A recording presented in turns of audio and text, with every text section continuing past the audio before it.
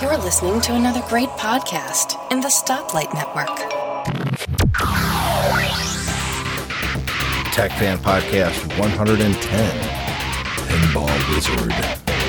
Star Wars.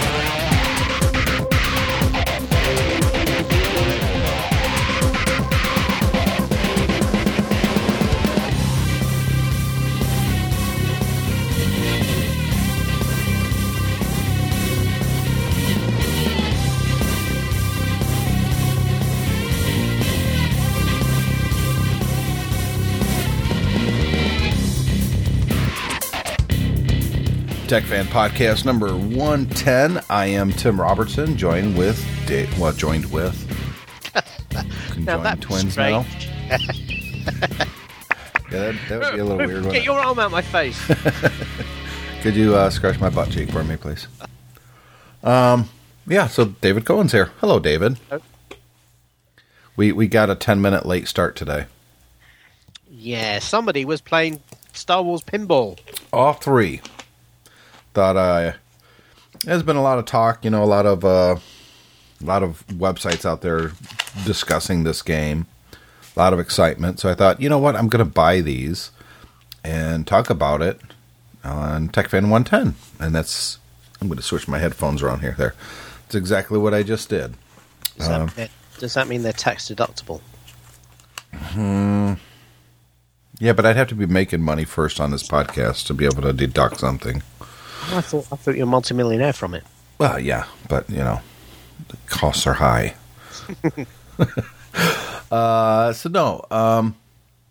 On first glance, here's my playing each game for, 5 minutes. Yeah. The one I like the best is Episode 5, The Empire Strikes Back. It has that vibe to it. You can hear it in the way it sounds.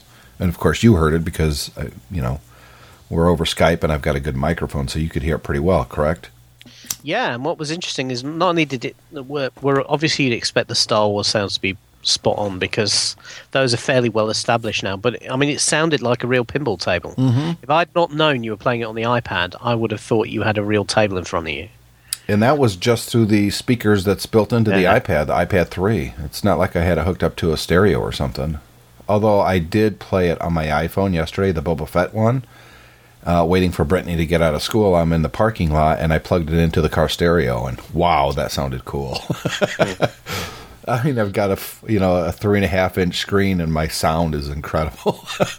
It's kind of, yeah. It sounded like an arcade, I'm sure. They play fairly well. It's pinball.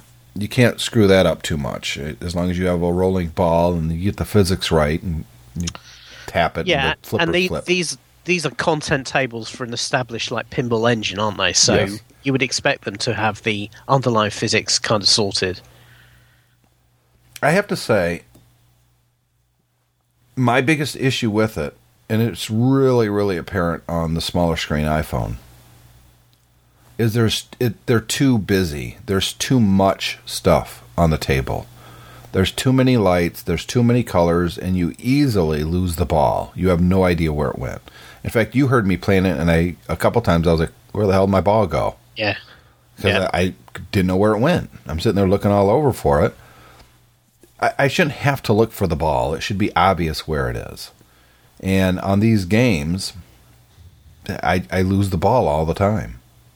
I think, the problem is, for me, I've not played it yet, but the difficulty I've always had with pinball, compared to the pinball as it was when I was growing up, where the graphics on the tables, I'm talking about real tables now, they were, you had a big playboard at the back with the score and everything on, and that had a big art piece that was set for the theme of the table, and then the table itself was themed with that underneath the play field, but there wasn't the most of the stuff you were interacting with was fairly conventional pinball bumpers and ramps and you got those little mushroom things and all of that. There wasn't an awful lot of stuff going on there, and what happened is as pinball tried to compete with video games and video arcades, is they put more and more mechanical stuff onto the tables. So now the machines you're talking about, this game, is emulating what a current pinball table would look like in real life, which is, loads of plastic models and mechanical things, and the ball moves from here to here, and lights, and even on a real pinball table, it can be difficult to see what the hell's going on. Of course, on a smaller screen, that's even worse because the ball doesn't stand out as well against what's going on behind it. And sometimes I think that people who do pinball games for these machines are missing a trick, because why emulate a physical experience when you have a tablet there? Why not make it, Star Wars, but why not take a leaf from what Angry Birds did with Star Wars, where they actually integrated the property into their play mechanic and kind of made it... They tried a little bit. For instance, there's a lightsaber that shoots it out in one of the games. Another one is a blaster. Yeah, but Boba Fett literally is a character on the screen that flies around and shoots at stormtroopers and stuff. The point about that is it actually changed the way you played. You can argue the toss whether it was any good or not, but it changed the way you played the Angry Birds game. Well, Angry Birds Star Wars is my favorite because the mechanics are so much better. Exactly.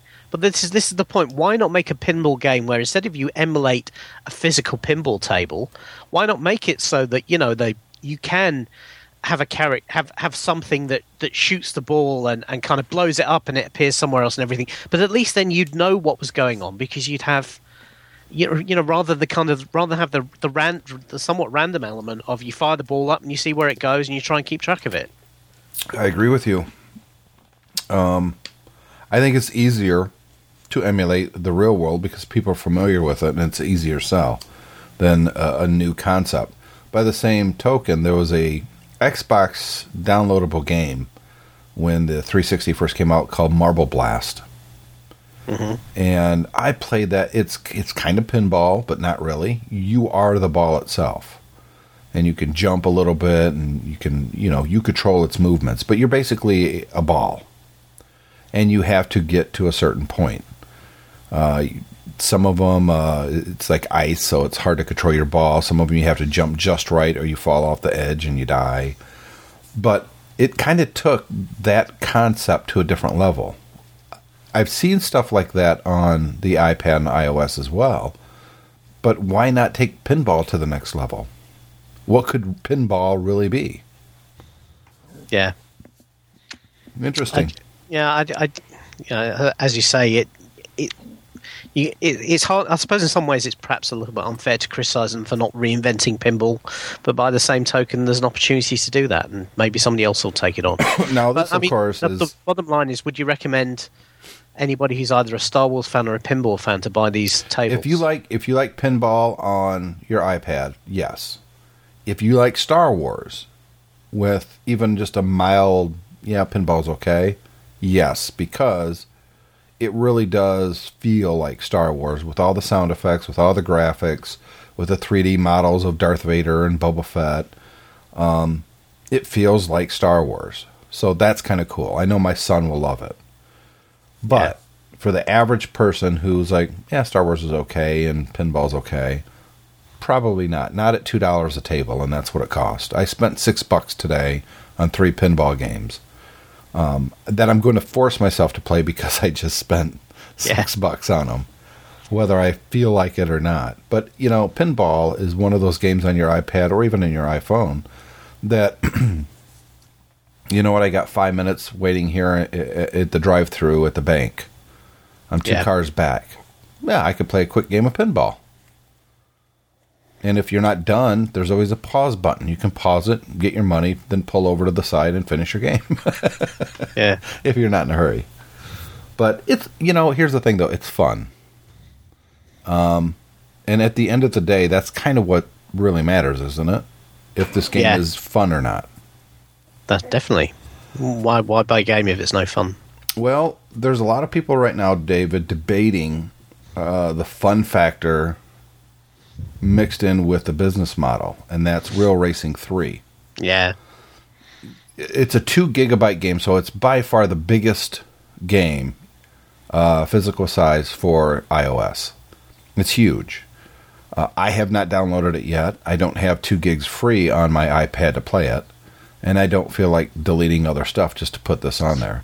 Well, if you delete Real Racing 2, you normally have enough room to get it on. That's what I did. Yeah, but I don't have Real Racing 2 installed on my iPad. Yeah, so. right. I could probably delete one of my GTA games, but it deletes the saves where you're at, and I don't want to do that. That's always the problem, isn't it? Yeah. It'd be nice if you could unload the app without getting rid of the save data. Well, some games actually allow you to do that. It says, do you want to delete this game? Yes. Do you want to keep or save the save data? Saved. Maybe, you know what, while I'm talking, I'm going to see if it allows me to do that or not with GTA, because they're pretty big games. So let me go to GTA 3. Hold on. What? Deleting GTA will also delete all of its data. Yeah, cancel. Right. What about Vice City? Will also delete all its data from this iPad. Any documents and data stored in iCloud will not be deleted. Oh, So I'm not going to delete either one of them right now, because I still play them occasionally. Yeah. So Real Racing 3 is a free game, they say, until you actually play it. And a lot of people are complaining that you go through one race, your car gets beat up a little bit, you use oil, and then you have to, in essence, sit there and wait until your car is repaired and fixed and blah, blah, blah, and then you can race again. Well, Or you could click a little button and buy something for 99 cents and get right back to racing. Yeah. Rinse, repeat, ad nauseum.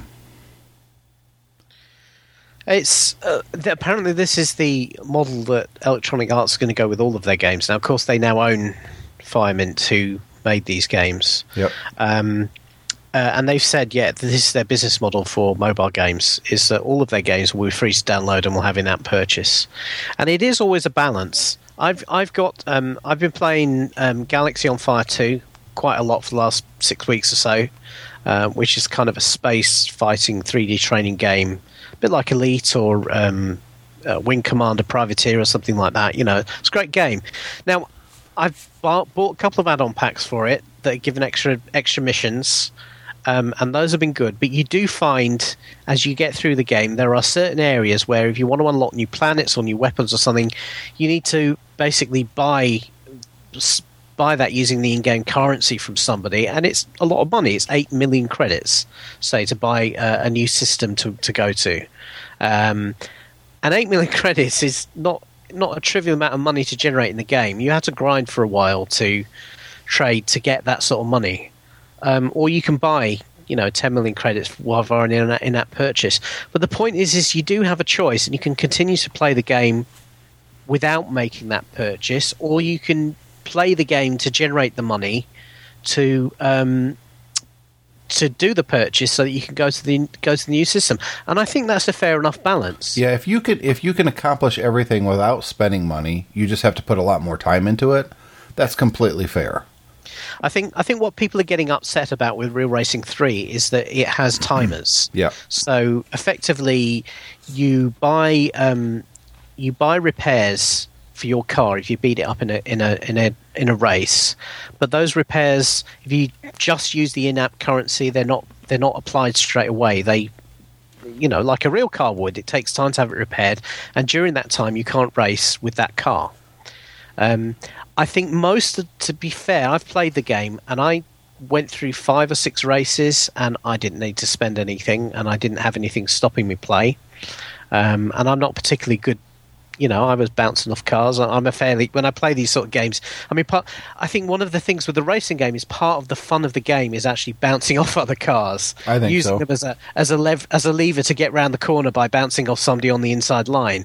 And of course, that's going to do damage to your car. And eventually, you do enough damage, you can't race anymore, and you need to repair it. I think what's bothering a lot of people is many of the people who are complaining about this are people who are reviewing the game. And of course, as a reviewer, you want to get through the game as quickly as possible so you can give a fair review. You don't want to play the first 3 levels and then turn in a full review of the game, because then you've not seen all of it. And I think a lot of the people who are complaining are people like that, who are saying, well, to get really far in the game, I need to spend money because I can't wait for the timers to run out. What I've heard from a couple of people who've been playing it is that if you buy 2 cars, then, while one's being repaired, you race with the other one, and it's not such a big deal. So I guess there's probably a little bit of strategy about how you play without necessarily having to spend a lot of money. But I guess the nature of the EA has said this is the nature of how they want to do this now. They clearly don't feel there's enough revenue from just buying the games outright, but they want a revenue feed from having in-app purchase. I guess people will have to vote with their feet. Yeah, that's exactly what I was going to say. If people don't like this, don't download, don't play, and don't spend any in-app purchases, and that will send a very clear message. Because a game like this, let's be honest, probably cost EA $2 or $3 million to do. I mean, it don't get me wrong, it looks stunning. It looks, it's the best game I've ever seen I'm only playing on iPad Mini. Best game I've ever seen on the iPad Mini. It looks amazing. It looks like a PS3 game. I mean, it really is that good. So if people don't want to spend the money, don't. Vote with your wallet. Yeah. And if you don't want to do that, you still want to get the game and you want to play it, well, then shut up. I think the thing is that, look, I mean, it depends how you want to play as well. If you're the sort of person who wants to play a game to death until it's finished, it's going to cost you. If you're prepared to wait and come back, the time has run while you're not in the game. It's not like you have to sit there staring at a screen waiting for, a mechanic to fix the engine or whatever. That's right. Jump over to Star Wars Pinball and play exactly. that for a while. Go and play something else, then come back to the game the following day and race some more. Yep. In some regards, as a father ourselves, it may be a good thing that there's limiters on there that our kids can't sit there for 3 hours and playing a game. They can't. I kind of like that. But I'm a dad, so, I those kind of things always occur to me that maybe this isn't such a bad idea after all. The problem is, I think the other thing that worries people is this is a slippery slope. If it takes off and it does really well, then the temptation for a company like EA will be the next one, tighten the screws a little bit more, make it a little bit more expensive, make it a little less easy to play without. But if it takes off and it does well, that means people like it, yes? Well, not necessarily. It means people like the game. They might play it. Sometimes if a game is good enough, they'll play it despite the cost. I mean, look at World of Warcraft. People spend thousands of dollars on that. Yep. They do that because they like the game, despite the fact they have to spend thousands of dollars to play it. All right, thousands maybe is an extreme case, but hundreds of dollars certainly. So, it depends how good the game is. Whether a racing game is strong enough to support a really tight in-app model, I don't know. At least the advantage on iOS is that if it's not working for them, they can tweak it and they can change it. I know a lot of people have problems with, and I kind of do in some respects, with the model that Blizzard and Activision and EA have gone with subscriptions or in-app purchases, and that somehow that's inherently wrong. But I don't hear people complaining about Netflix, and I'm sorry, but that's entertainment, and that's a monthly bill that you get to pay for.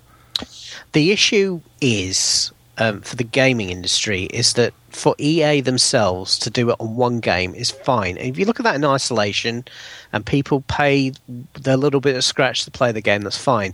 But what they can't do, what nobody can afford to do, is do that for 20, 30 games a year. No. Because, and that's the problem, is that they actually could end up poisoning the well if they go too far down this model, because people will not play as many games because they can't afford to. Well, it also will hurt the smaller independent developers in that how do they release a game for $5 when you can get the EA games for nothing, ostensibly, and try before you spend a dime to see if you even like it? Where the small guys can't really afford to do that. If they know they have a quality product, it's taken them $200,000 in real money and man hours to create. It's a 2 or 3 man team. They can't afford to give away their game for free, hoping that the people may pay for it if they like it. I mean, it sets a bad precedence for a lot of smaller developers like that. But maybe it's an opportunity for them. I would agree with you there. I think it would be an opportunity, because I think more people would be willing to spend a couple bucks to have the whole thing unlocked than have to mess around with in-app purchases until you get bored with the game. But by the same token, as a frugal consumer, I like the idea of getting something, trying it, and then deciding if I want to pay for it to unlock or to get all the levels or what have you. Because in today's day and age, with so many games out there to play, if they were all 99 cents, I would spend a lot less money. Because I just wouldn't want to take the chance. Yeah. So there's something to be said for both models, I guess. And right now we are kind of lucky to have both models in place. The other issue I think with a freemium model is that if it's successful, it's going to be very tempting for the games companies to reduce the investment in each game and really try and fleece the consumer. You know, they can make it look good, but the play depth isn't there. And well, that's always been the case, though. I mean, the cream's always going to rise to the top. But I think it makes it easier for them to justify turning out crappy games if people aren't paying up front. I can just see the suit sat in a room now saying, "Oh, but people are only paying for in-app purchase, not paying for the game up front, so it doesn't matter if the quality's not as good as it could be." And I think we could end up with a lot of shovelware in the long run. I mean, that's what happened in the PS2. Remember? Yep. Well, and it's happened with pretty much every major video game system, including the Xbox. I mean, that's. And hell, look at the Wii U, or the Wii, just the Wii. How many just crappy games are out there? Just terrible. I would say on the Wii, 95% of all the games for it are just crappy games. 90%. 95% maybe. It's somewhere in there. Let's just call it 92.5%. 92.5%, yeah, definitely. It's just crap. They're just terrible. And it's just companies rushing to get on the platform because it's a hot platform. There's a game called Monkey Ball that me and our older girls, when they were little, used to play all the time. And you're a monkey in a ball and you race around this racetrack. Yep. And it was so much fun. And the Monkey Ball 2 came out, and it was better. It was the same, but just a little bit better, just enough to warrant, another $50 or $60 purchase. And it was a great game. And the Wii comes out, and immediately there's a brand new Monkey Ball for it. So, of course, we bought it. Terrible game. Terrible game. Yeah. And now I'm completely sworn off of Monkey Ball. They came out with one for iOS. Terrible game on iOS. Doesn't work with those mechanics. So, there you go. Let's take a quick break, and when we come back, we'll talk about some feedback from Mark Greentree and his new podcast, and an email I sent to David yesterday. We'll be right back. Hello, Mark. How are you today? I am doing well. Everyone listen to Not Another Mac Podcast because it is fun. Ha-ha! Back with TechFan 110. Good way to get a hold of us is go to techfanpodcast.com and leave a comment there, either on the show notes, or there's a content form or comment form that you can fill out, or a simple email, tim@mymac.com or davidcohen@mymac.com. It is David Cohen, right? It is, yeah. Yeah, davidcohen@mymac.com. You can find me on Twitter @mymac or Facebook, facebook.com/mymac. And he is @davidbcohen on Twitter. That's right. So we got an email from Mark Greentree. He has taken over the Geekiest Show Ever about a year ago now. And that's going great. I really like listening to that show. I tend to fall back 2 or 3 episodes and then I get caught up. Yeah. I do that with a lot of podcasts, though. I've got so many podcasts backed up at the moment that I'm listening to them all at double speed to try and get through them. I think I've done that maybe once, but it hurts my head. Although there are some podcasts that it does make it better. Yeah. So he's been doing the Geekiest Show Ever. He's been doing Not Another Mac podcast for, I'm going to say, 3 or 4 years now. And he has a new show called Trek Talk. Is that right? Trek Talk? Why am I drawing a blank on it? Track Talk. Track Talk. It's the first episode, so I apologize. It has been submitted and approved by Apple in the iTunes store, so you can actually subscribe to this in iTunes. You can go to tracktalkpodcast.com and listen to it there. The first episode is live. It's up there. And I'm on the first episode. I did a review of, like I mentioned before, a Def Leppard album. So David, Mark sent some feedback in, an email, I guess I should say. Yeah. And go ahead. Hi, Tim and David. On episode 109 of Tech Fan, David asked how we were getting around the legality of playing music. Our aim is to play only a short sample, 10 to 15 seconds, as we are reviewing the main album or artist of the week. We believe that this helps the listener connect with the music that they otherwise may have missed. Therefore, we are using the audio in the same fashion as you would a screenshot for review on mymac.com. Is it legal? Well, I'm not sure. Should we ever receive a cease and desist notification from any artist or record company, we will of course stop presenting the shows in this manner immediately. Does it help the artist achieve sales? Obviously, our listener base will be very small in the near future, although, thanks to Tim reviewing Def Leppard's Pyromania, I have not only ordered that album, but I intend on purchasing the majority of their catalogue, including the re-recordings. Prior to this, I had only heard of Def Leppard, but had never taken the time to actually consider purchasing their music. Bottom line, we just want to share our love for music with other music lovers. Regards, Mark. So I was wondering, whether they might get in trouble for that, and, clearly Mark's attitude is, I think, a very sensible one, which is they're not playing whole songs, and you can't do a show about music without being able to hear the music. And there's so many podcasts out there now, big shows, that I hear using music, that I think that if the RAAA or whoever is going to come after people, that's their first target. Yeah. And if you see it happening, then you just kind of play a wait-and-see attitude. I agree, and I think my worry only is that what Mark is saying is fair, reasonable, and proportionate, and in our experience, the music industry and the movie industry and the other creative content industries are none of those things when it comes to pursuing people just for the sake of what they see as protecting their business model. And I don't think in a million years that that they're going to get tapped up by any legal representation. I agree with you. There are much larger targets out there, but I think the problem is that I just don't believe that the music industry has a very enlightened view of this sort of thing.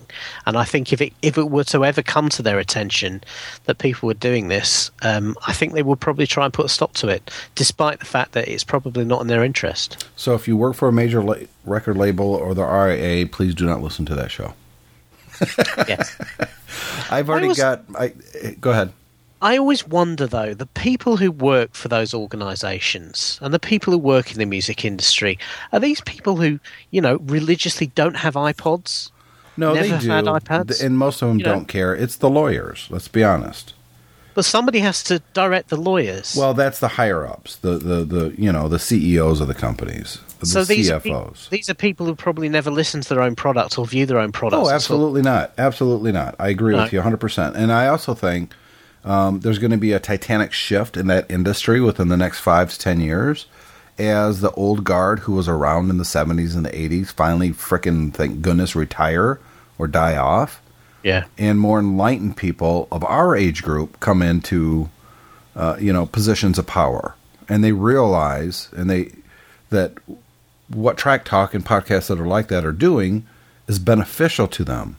And that if they try to fleece those kind of outlets, that it hurts them long term.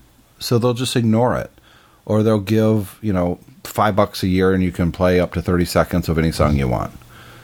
Those kind of very reasonable, fine, we'll give you a little bit of cash so we can do our show, everybody's happy, but it increases my sales. And at the end of the day, anything that increases my sales is a good thing. I think the worry with all of that, though, is that it's very easy. These are industries that are in decline. Yeah.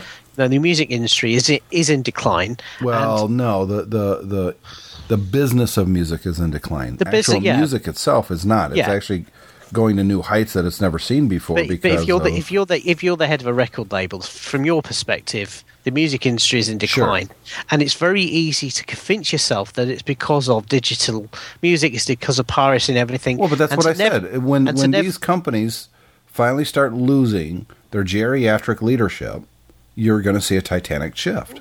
I'm not I'm not sure whether enough enlightened people will come through the system to make that happen. I think when you've got people who've worked their way up through those industries, they will have the same view as everyone else. They'll believe the same horse shit that they get fed by. Well, then why else. don't you and I just take over the music industry, David? We're let's be kind honest. of busy. We've already got HP to run. I know. Microsoft, but listen, Madonna needs help, man.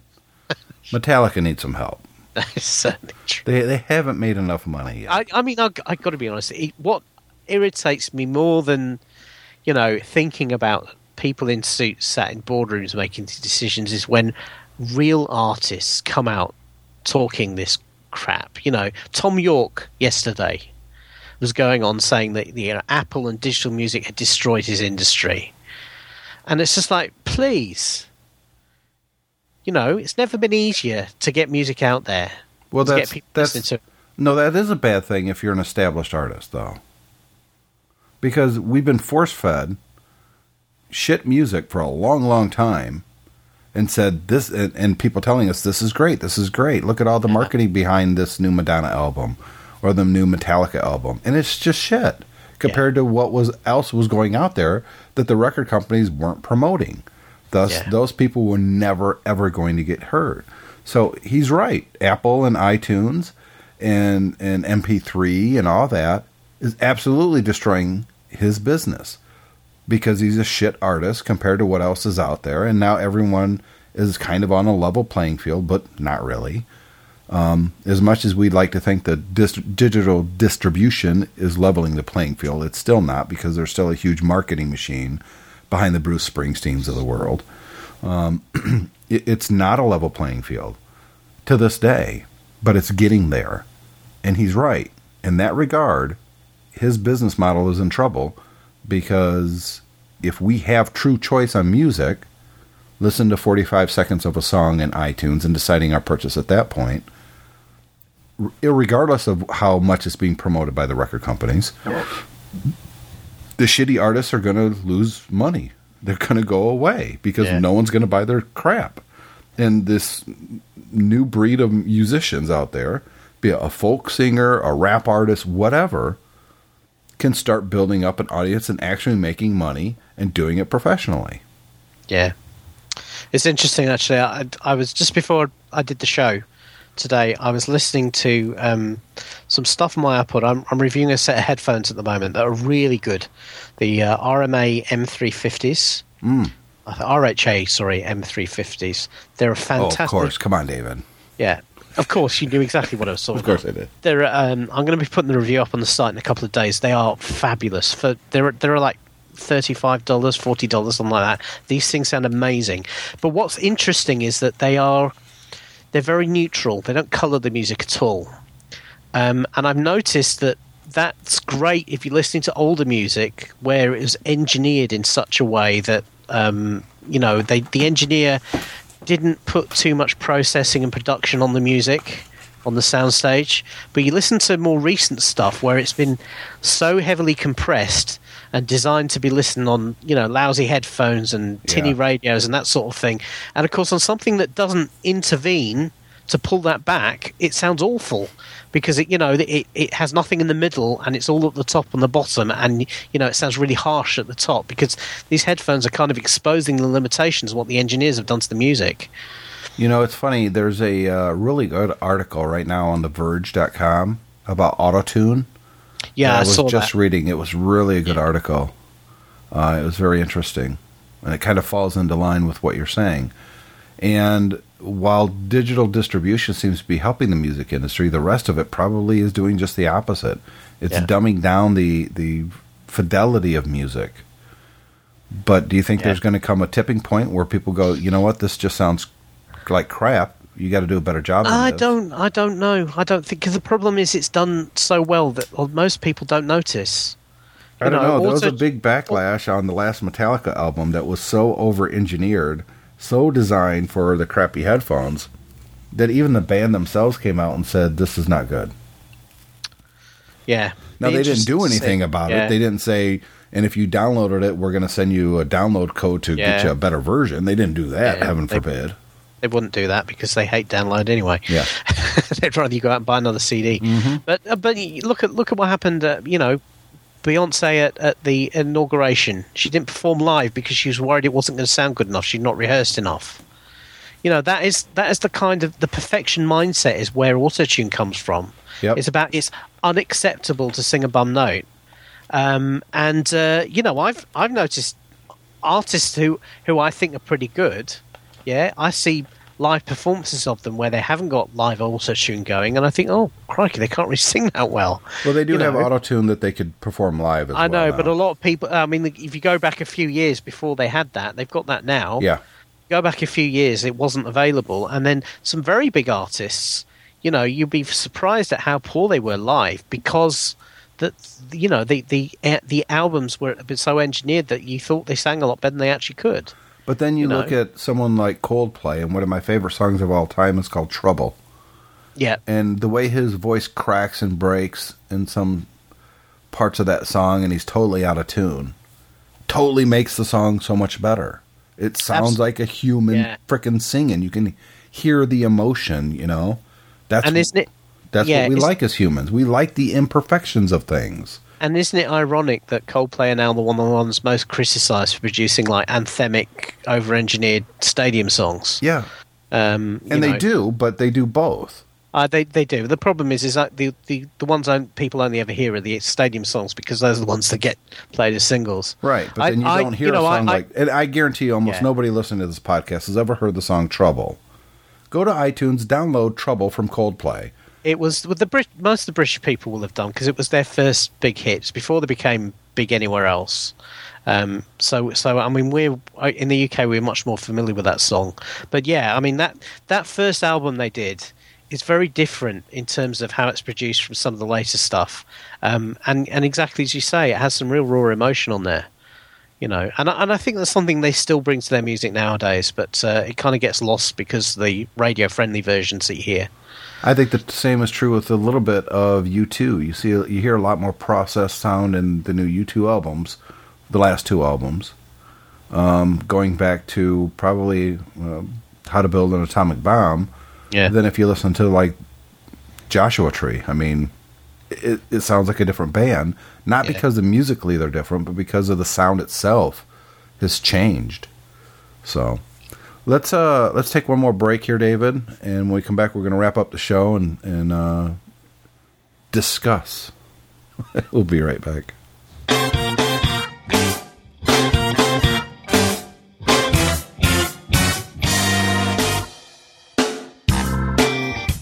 Elisa Pacelli, Suzette Gilbert, Vicky Stokes, women, savvy, geeks, three geeky ladies. Technology from a female perspective.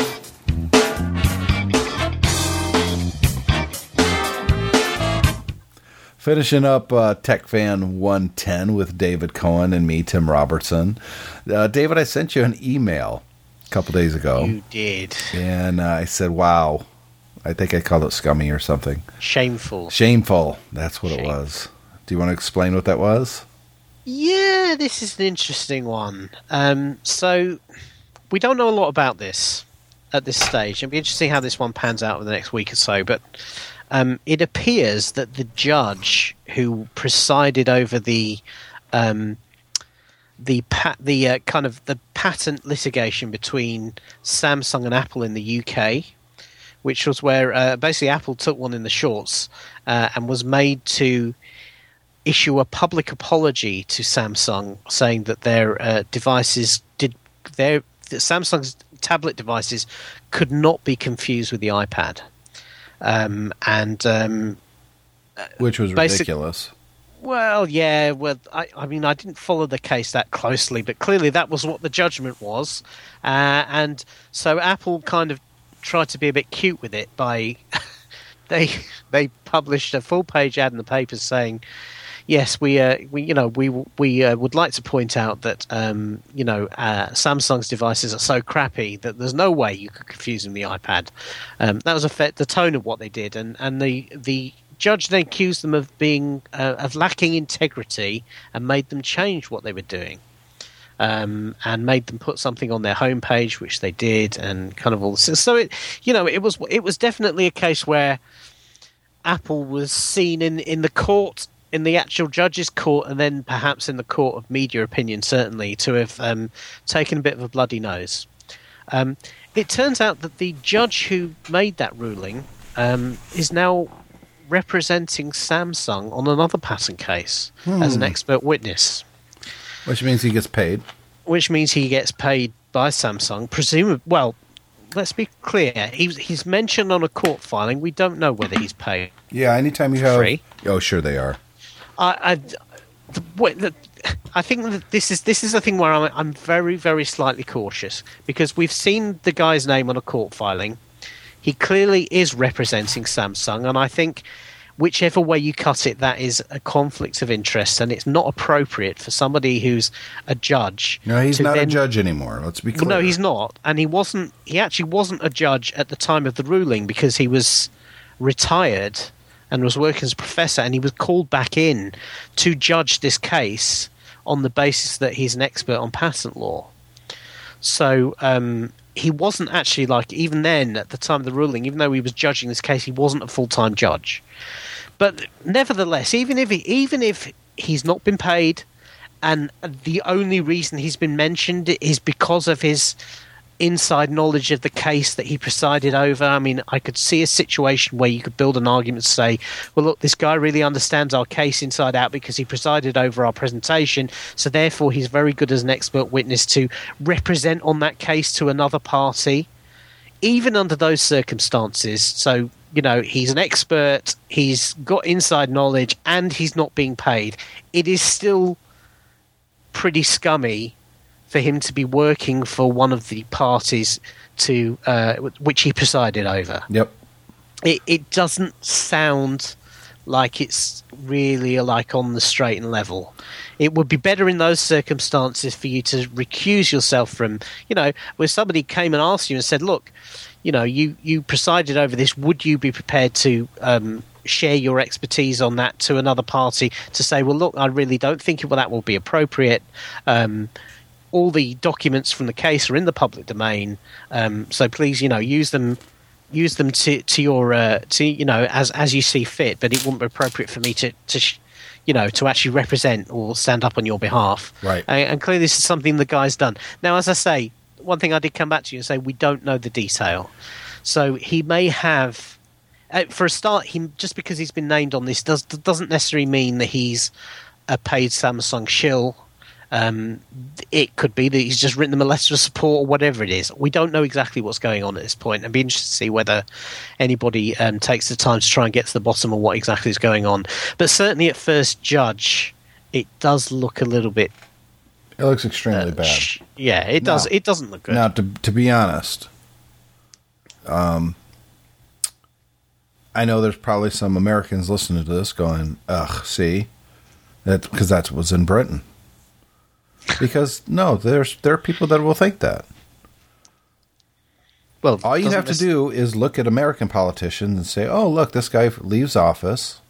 He passed all this legislation that was, pro-drilling and, pro-oil industry. And then what's his job 3 days after leaving Hill? Oh, he's a lobbyist for the oil industry now. I don't see any difference other than a judge is supposed to be above reproach, and everyone expects this of a politician, but it doesn't make it any more right. These sorts of circumstances are becoming more and more common in the Absolutely. UK. You're very right that it used to be fairly rare over here. Yep.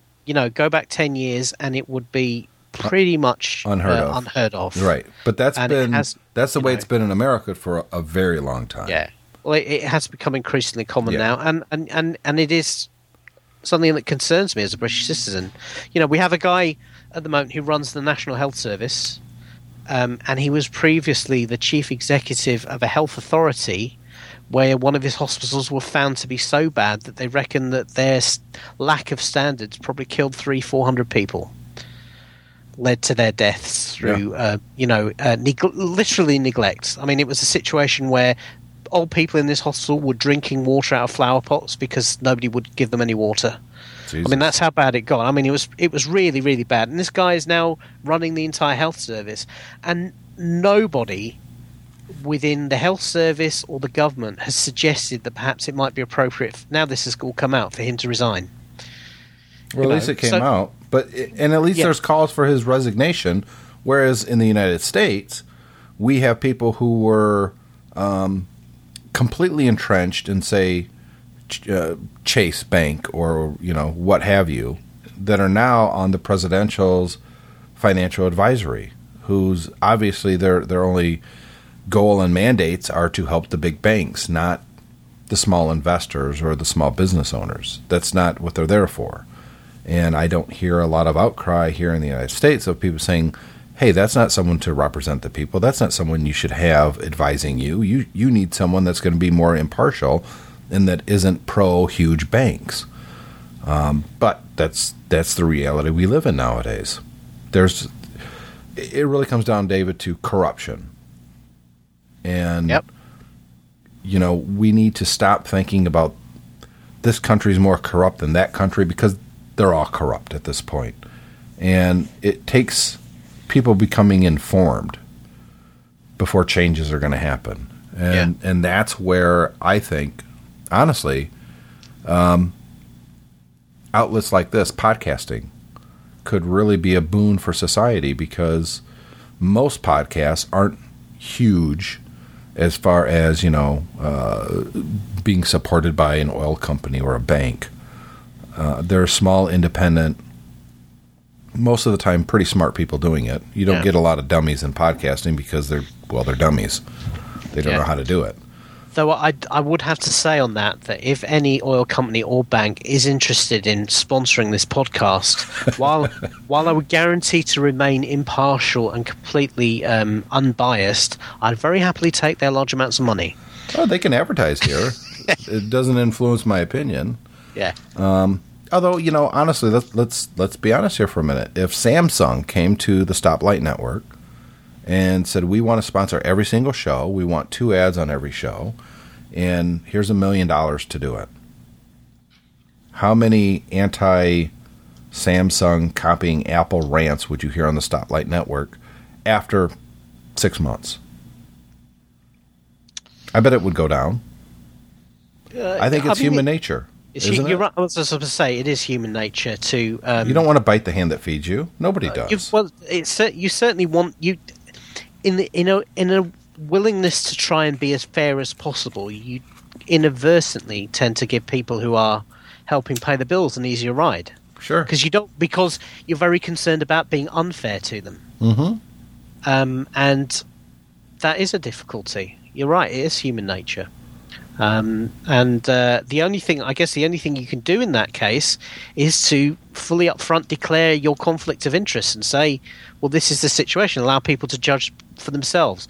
What's unfortunate in this case of this judge is that if it hadn't been for Florian Muller at Foss Patents who spotted this, publicizing it, nobody would have ever known. That's right. And again, that goes back to this outlet of podcasting and independent websites and the little guy that is bringing these things to light.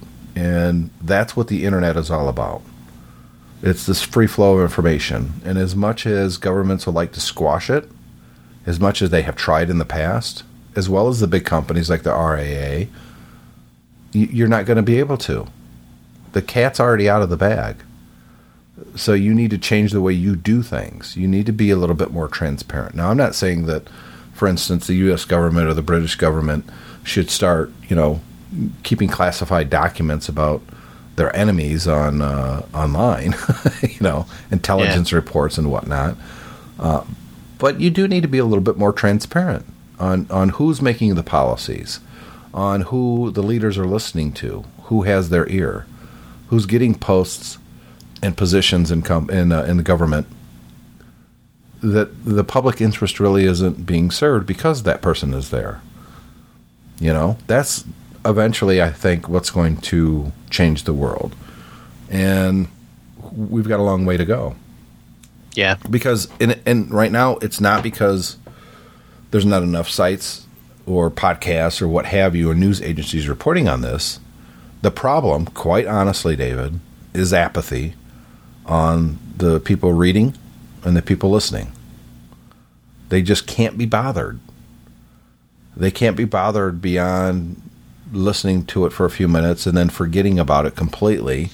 Even if they're completely enraged while they're listening, that's BS and something's got to change. And, oh, look, my favorite show's on television. I'm going to watch that now. Yeah.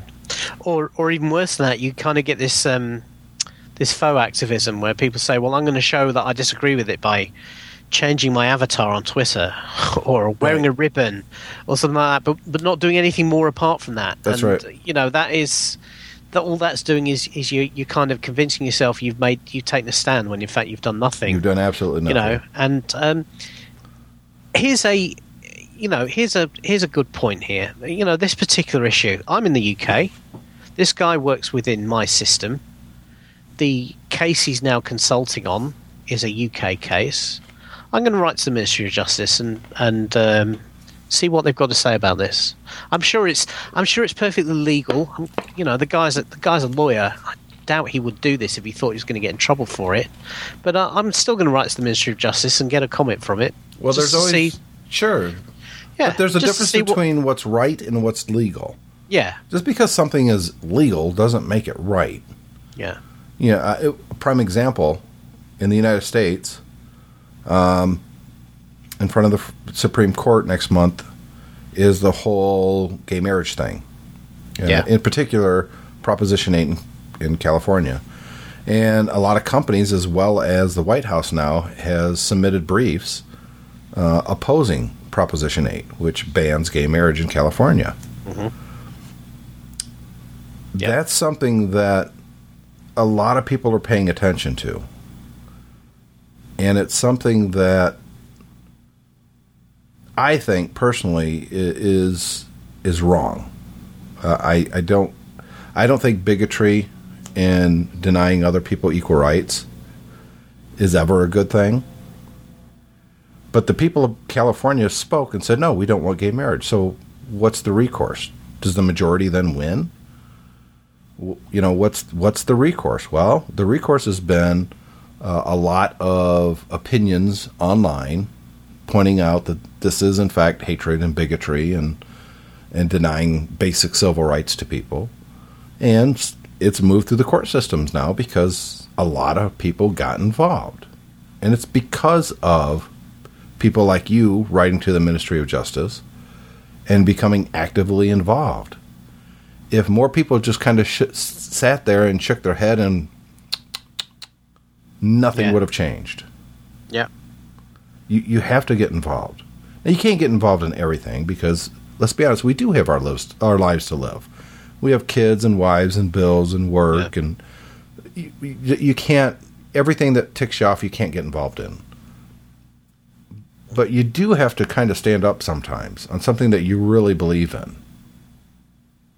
And take a stand and do something. Be more proactive. And I wish more people would do that. You should be at least be an activist about something important to you during your life. Absolutely. Absolutely. And, you know, maybe it's your activism results in a podcast or a website. That's not a small thing either, because that can influence other people who take action. But just shaking your head and, oh, how terrible, and the apathy of, well, that's just the way things are. That irritates me more than anything. People who just go, well, you know, I guess that's just the way it is. Nothing you can do. Nah. Well, you're right. There's nothing you can do if that's your attitude. Well, there's nothing you can do if you don't do anything. Mm-hmm. Anyways, let's wrap this show up here, David. Enjoyed our conversation this week. It was fun. Yeah, it was good. We'll be back next week with show 111, all ones, 111. No idea what we're going to talk about, of course. We'd still love to hear feedback from you guys. I said earlier in the show how to contact us. It's tim@mymac.com. David is davidcohen@mymac.com. Or you can go to techfanpodcast.com, comment either underneath the article or send us submit a whatever it is. What is it? Share your views or comment, contact us, something like that. Contact us. And we'll read it right here on the show. David, have a great weekend. And you, man. Bye.